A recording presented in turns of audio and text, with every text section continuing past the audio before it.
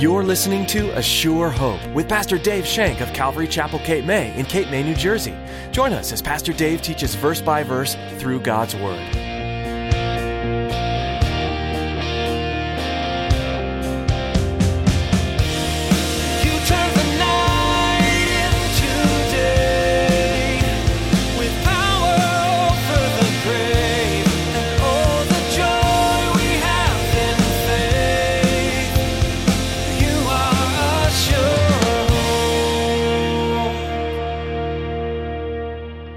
He saved me to fellowship with Him. He saved me so He and I could have a relationship together. This is gravy. This is something that He's given to me. This is something that He has chosen me for. But my job is to minister to Him. I can't minister to you unless I'm ministering to Him and allowing Him to fill me and show me. Because the things that I teach you and the things that I read, I have to go through first. So it's my job as your pastor to seek Him first. Have you ever wondered why God would sacrifice His only Son for you? You might think it's because God loves you, and that's right. But in today's message, Pastor Dave will remind you that God didn't save you so you could work in the ministry. God saved you so that He could have a relationship with you. Now here's Pastor Dave in the book of 1 Samuel chapter 2 as he continues his message, God's Judgment Falls.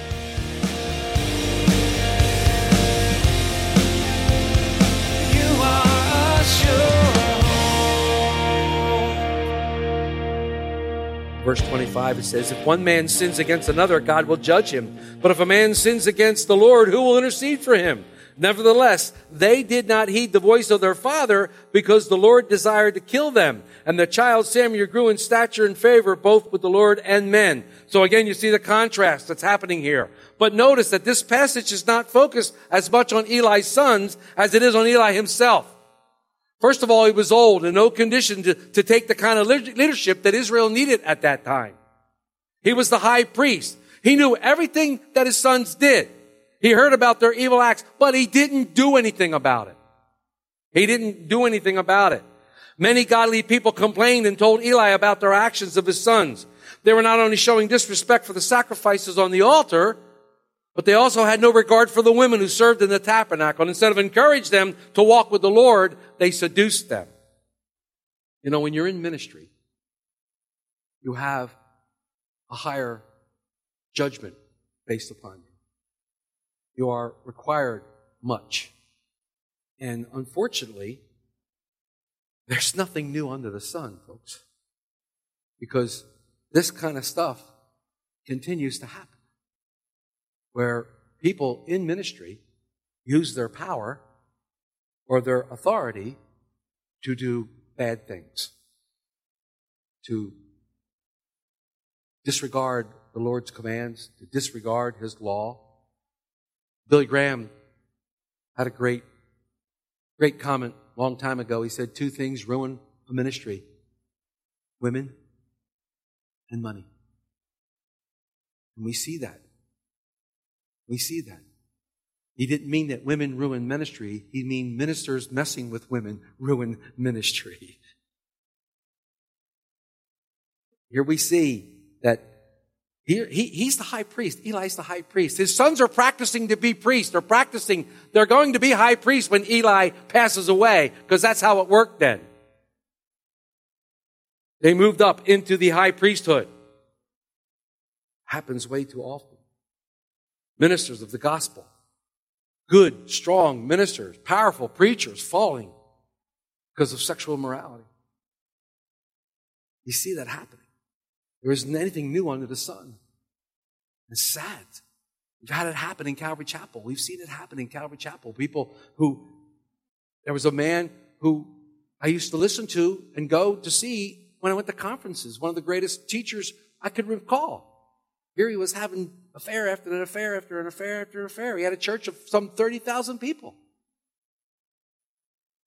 It happens. It's sad. It's very sad. But even though the people spoke to Eli about the conduct of his sons, nothing happened. He didn't change because he wasn't a godly father. He didn't direct his kids the way he was supposed to be as the spiritual leader of the house. Plus, his sons disregarded his warnings as if they were challenging God. as if they were challenging God. See, God has order. There's order in God's house. There's order in man's house. God first, then the man, then the woman. The man is supposed to be the spiritual leader of the household. That's the way it is supposed to work. And when the man doesn't take his rightful place as spiritual leader of the household, things happen. The woman takes the place, which is not her place to take, but she takes it. Some of them do well, some of them don't do well. But the house tends to fall apart because it's not God's way, God's order. These aren't my rules. Look at the book. Read the book. These are God's ways. There's order in the household. There's order. There's order in the church. And when these things don't happen, things break down. Things fall apart. And this is what's happening here. The father did not take his spiritual leadership role.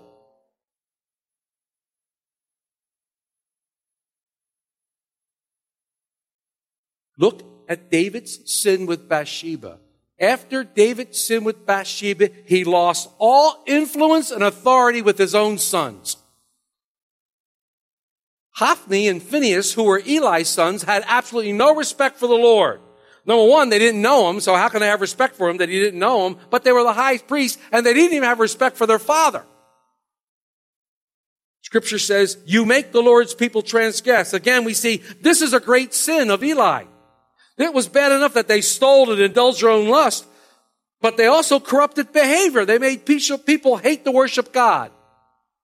They were taking people away from God. And this is a bigger sin than anything, drawing people away from God. Don't give the Gentiles reason to blaspheme God, David said. Don't give them reason. You make the Lord's people transgress.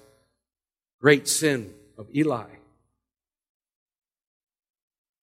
Eli asked an interesting question in verse 23, or actually it was in verse 25. If one man sins against another, God will judge him. But if a man sins against the Lord, who will intercede for him? Interesting question. If one man sins against another, God will judge him. But if a man sins against the Lord, who will intercede? Well, first of all sin is against God. All sin is against God. But when we sin against man, God can judge us for our sin against man. But all the differences between man may be settled by a proper judge. But if anybody sins against the supreme judge, God himself, what's being said is, who's going to intercede for him? Who's going to intercede for them? That's what Eli is saying. Now remember, you got to remember the context. This is Old Testament. This is the law of Moses. Hallelujah. Hallelujah. For 1 John 2:1, it answered the Eli's questions. If anyone sins, we have an advocate with the Father, Jesus Christ the righteous. Praise God. That's New Testament. Now we have New Testament. Praise the Lord. Jesus came and we have an advocate with the Father. There is only one mediator between God and man, the man Christ Jesus. There's only one mediator. The daysman has come. We now have that mediator. There is someone to go between us, praise God. There's someone to intercede for us when we do sin. All sin is against the Lord. You have the 10 Commandments. The first 4 deal with your relationship with God. The second 6 deal with your relationship with man.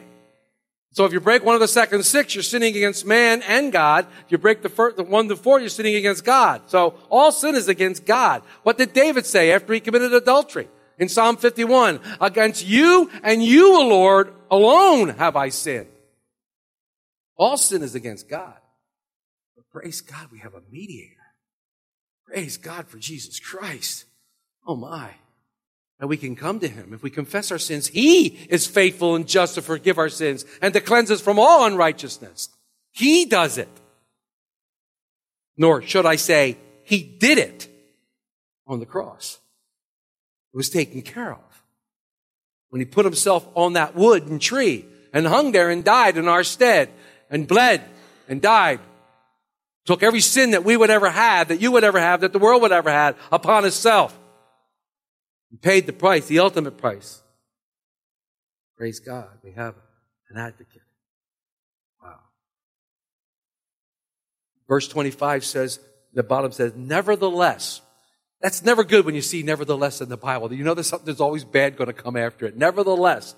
It's like when you see but God, you always go, yeah, you get excited. When you see nevertheless, you go, uh-oh.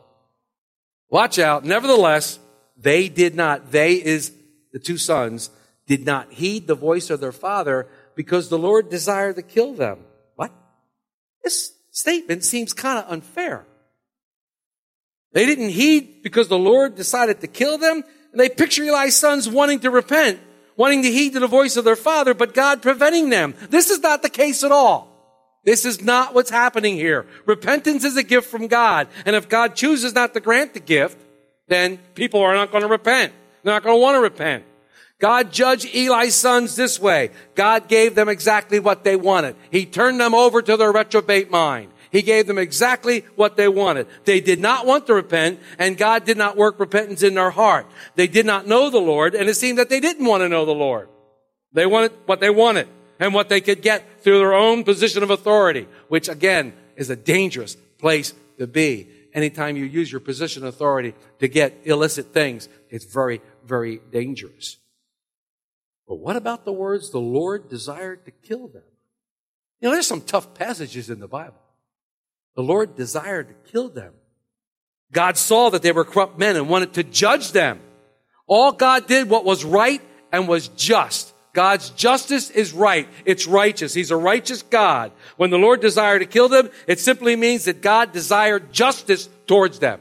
He wanted to do justice. What are the wages of sin?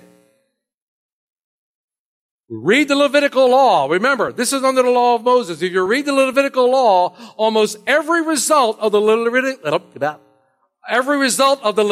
law is death. God was just following his own law. God was judging righteously, and he was judging justly. They forced God's hand. They put him in a corner, and now he acts accordingly. God's judgment is always true, and it's always right. And as we come to the rest of the chapter, we see God's judgment then is declared. Let's move on. We'll read from 27 through the rest of the chapter. Then the man of God came to Eli and said to him, "Thus says the Lord, did I not clearly reveal myself to the house of your father when they were in Egypt in Pharaoh's house? Did I not choose him out of all the tribes of Israel to be my priest, to offer upon my altar, to burn incense, and to wear the ephod before me? And did I not give to the house of your father all of the offerings of the children of Israel made by fire? Why do you kick at my sacrifice and my offering, which I have commanded in my dwelling place, and honor your sons more than me, to make yourselves fat with the best of all the offerings of Israel, my people? Therefore, the Lord God of Israel says, I said, indeed, that your house and the house of your father would walk before me forever. But now the Lord says, far be it from me. For those who honor me, I will honor, and those who despise me shall be lightly esteemed. Behold, the days are coming that I will cut off your arm and the arm of your father's house, so that there will not be an old man in your house. And you will see an enemy in my dwelling place, despite all the good which God does for Israel. And there shall not be an old man in the house forever. But any of your men, whom I do not cut off from my altar, shall consume your eyes and grieve your heart. And all the descendants of your house shall die in the flower of their age. Now this shall be a sign to you that will come upon your two sons, on Hophni and Phinehas. In one day they shall die, both of them. Then I will raise up for myself a faithful priest, who shall do according to all that is in my heart and in my mind. I will build him a sure house, and he shall walk before my anointed forever. And it shall come to pass that everyone who is left in your house will come and bow down to him for a piece of silver and a morsel of bread, saying, please put me in one of the priestly positions, that I might eat a piece of bread." Wow. So judgment has come. Judgment has come. The man of God appears. This man of God appears and pronounces God's judgment to Eli. Not only does it fall on the sons, but it falls on Eli as well. The title man of God is used some 70 times in the Old Testament. And it usually refers to a prophet sent by God. This is not an epiphany or a theophany of Jesus Christ. This is not that. The man of God deals with the past in verses 27 and 28 and the present in 29. We don't know who this man was. This is one of God's anonymous characters in the Bible. It doesn't matter who he is. He's a man of God, and God has raised him up to speak to Eli and Eli's whole family at this time. He says, I did not reveal myself to the house of your father. Who's he referring to? Aaron. Aaron, remember, the priestly line was to come through Aaron. Priestly line was to come through Aaron. You couldn't be a high priest unless you were a descendant of Aaron. That's who this man is talking about. I revealed myself to your father Aaron. He's referring to him who was the high priest. And since the high priesthood is a hereditary office, that's why the sons of Phinehas and Hophni, those two boys, were getting ready to be high priests by hereditary. God reveals himself to Aaron. And in 1 Samuel 2:28, a wonderful summary of the duties of the priesthood in Israel. To be my priest, it says, first and foremost, the job of the high priest was to minister to the Lord. He saved me to fellowship with him. He saved me so he and I could have a relationship together.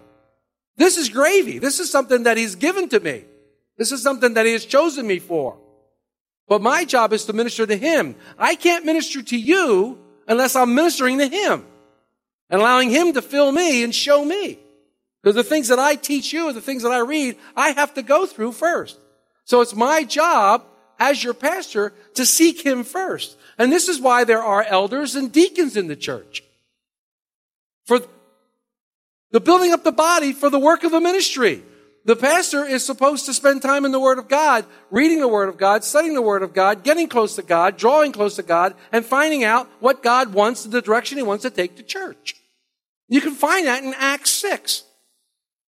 In Acts 6, when the disciples were too busy waiting tables, helping out the Hellenic widows, there was a ruckus going on because people said, well, they're getting more than these people. And they said, it's not good for us to wait tables and leave the Word of God. So go out and find 6 men, and we'll let them be the table waiters. And they're become deacons. And Stephen was one of them, and Philip was one of them. Men full of the Holy Spirit, men full of wisdom. See, that's the beginning of the church. It's not that we don't do these jobs. It's not that I can't do those kind of things, and I do those kind of things. But really, the main job of the priest, the main job of the pastor, is to get with God. Is to get with God for leadership of the church and to find out which way God wants to take the church. That's the main job. So you see this here. So you see, we're set up the way it's supposed to be set up. This is what God wants for them. He says, to offer upon my altar. The priest was supposed to bring forth sacrifices for atonement and worship. The altar was the place where the atoning blood was both shed and applied, the blood that would cleanse from sin. The altar was also the place where the sacrifice of praise was brought. But remember one thing about the sacrifice. You go back to question number 1. The priest's first and foremost job was to minister to God. If the priest chose to do the sacrifice without ministering to God first, guess what? He was in a heap of trouble. Because if he went into the Holy of Holies without having taken care of his sin first, he didn't come out of the Holy of Holies. God killed him. That's why they used to tie a rope around his leg if he went in there, because nobody else could go in the Holy of Holies except the high priest. And if the high priest fell down, they would pull him out with the rope. Also, they had little bells on the bottom of his robe so they could hear him walking around in there.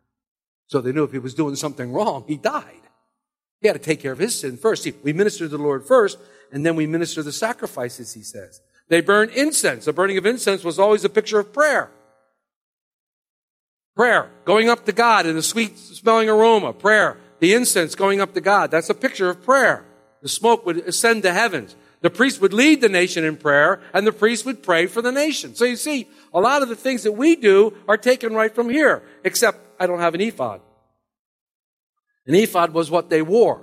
There was the clothing that they wore. It was specifically meant for glory and beauty. You can find that in Exodus 28. And the priest was supposed to represent majesty. He was supposed to represent dignity, glory, and the beauty of God to the people. And I think this is one of the reasons why you see a lot of the priests have these big robes and stuff like that. And the offerings, the priest was also charged with the responsibility to receive the offerings of God's people and to make good use of them. Okay, so a lot of those things happen. The man of God said, speaking for God, why do you kick against my sacrifice? It would have been easier for Eli to say, it wasn't me, it was my kids. It would have been really easy for Eli to say, well, I've been following you, Lord, but those guys, what am I going to do with them? No. But Eli had a double accountability. He had accountability as a father. It didn't diminish because his sons were adults. But he had accountability as high priest also. And he wasn't living up to what he was supposed to be doing. His sons worked for him as priests. And Eli was a bad boss. If you're a pastor and you have people who work for you, by meaning working, I mean in ministry, if they are involved in illicit things or if they're involved in sin like that, and you allow them to continue in those things and continue to serve in the Lord's not going to deal with them. He's going to deal with the pastor. He's going to deal with the pastor and say, hey, you're allowing this to happen. You're in charge, pal. Let's talk about this. Yeah, it gets a little bit more convoluted than you really think when you think about it, because, I have to answer to God for the whole shebang here. Okay? So I have to get before him and say, okay, Lord, this is happening, right? And when things are shown to me, I have to act and deal with them. And sometimes it's not pleasant. And sometimes it's hurtful for me and the person that I have to deal with. And believe me, it's not pleasant all around. But if I don't do that, I got to go to the woodshed. I don't like going to the woodshed. Been there too many times. Which paddle do you want me to get this time, Lord? Not the big one. Come on. He always chooses the big one. So we have to act. So we have to do that because we have to learn from what we read in the book. Because God doesn't change. God's the same yesterday, today, and forever, and He doesn't change. And His church doesn't really change. This is the model of what we do, And sometimes it seems harsh, and people go, well, where's the grace? Well, there is grace in this. There is a lot of grace in it. And we're all about restoration. It's all about restoration. God wants to restore Israel. He wants to restore Israel back to Himself. But He's got people standing in the way, so they have to be removed so God can restore them. Okay? But this is Old Testament times, so things get a little harsh. Things get a little bit difficult. He says, you honor your sons more than me. Ouch. You honor your sons more than me. Ouch. I'm thinking of a line that Jesus says. Unless a man hate his mother and father, he can have no part of me. Ow. What do you mean I got to hate my mom and dad? I love my mom and dad. That's not what He's saying. He said, nothing comes before me, God said. Nothing comes before me.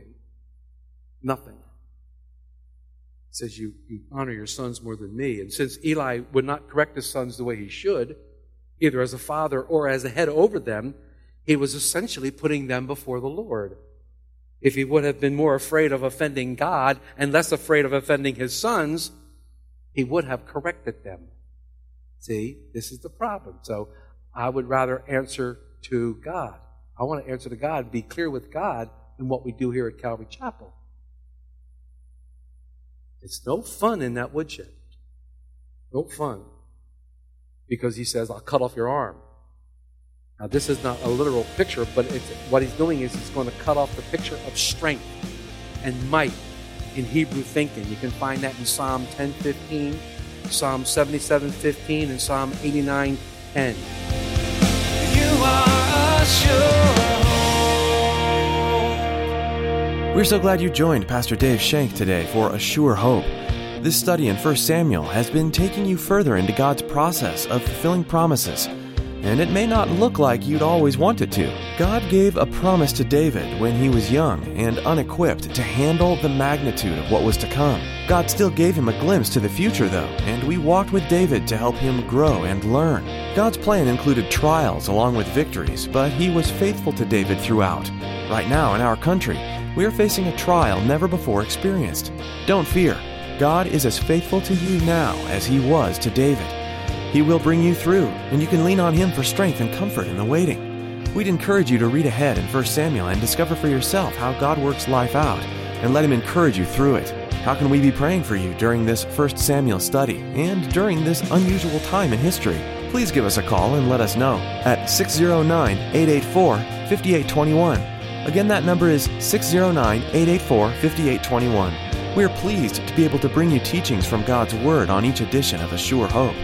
If you'd like to hear more from this series in the book of 1 Samuel, visit ASureHopeRadio.com. There are several teachings on various books of the Bible available online for download, and we encourage you to share them with friends and family. That's all we have time for. Thanks for tuning in to A Sure Hope.